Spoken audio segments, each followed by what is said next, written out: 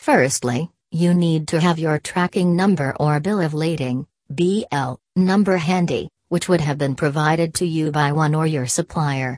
You can then go to the One website or mobile app and enter the tracking number in the designated field.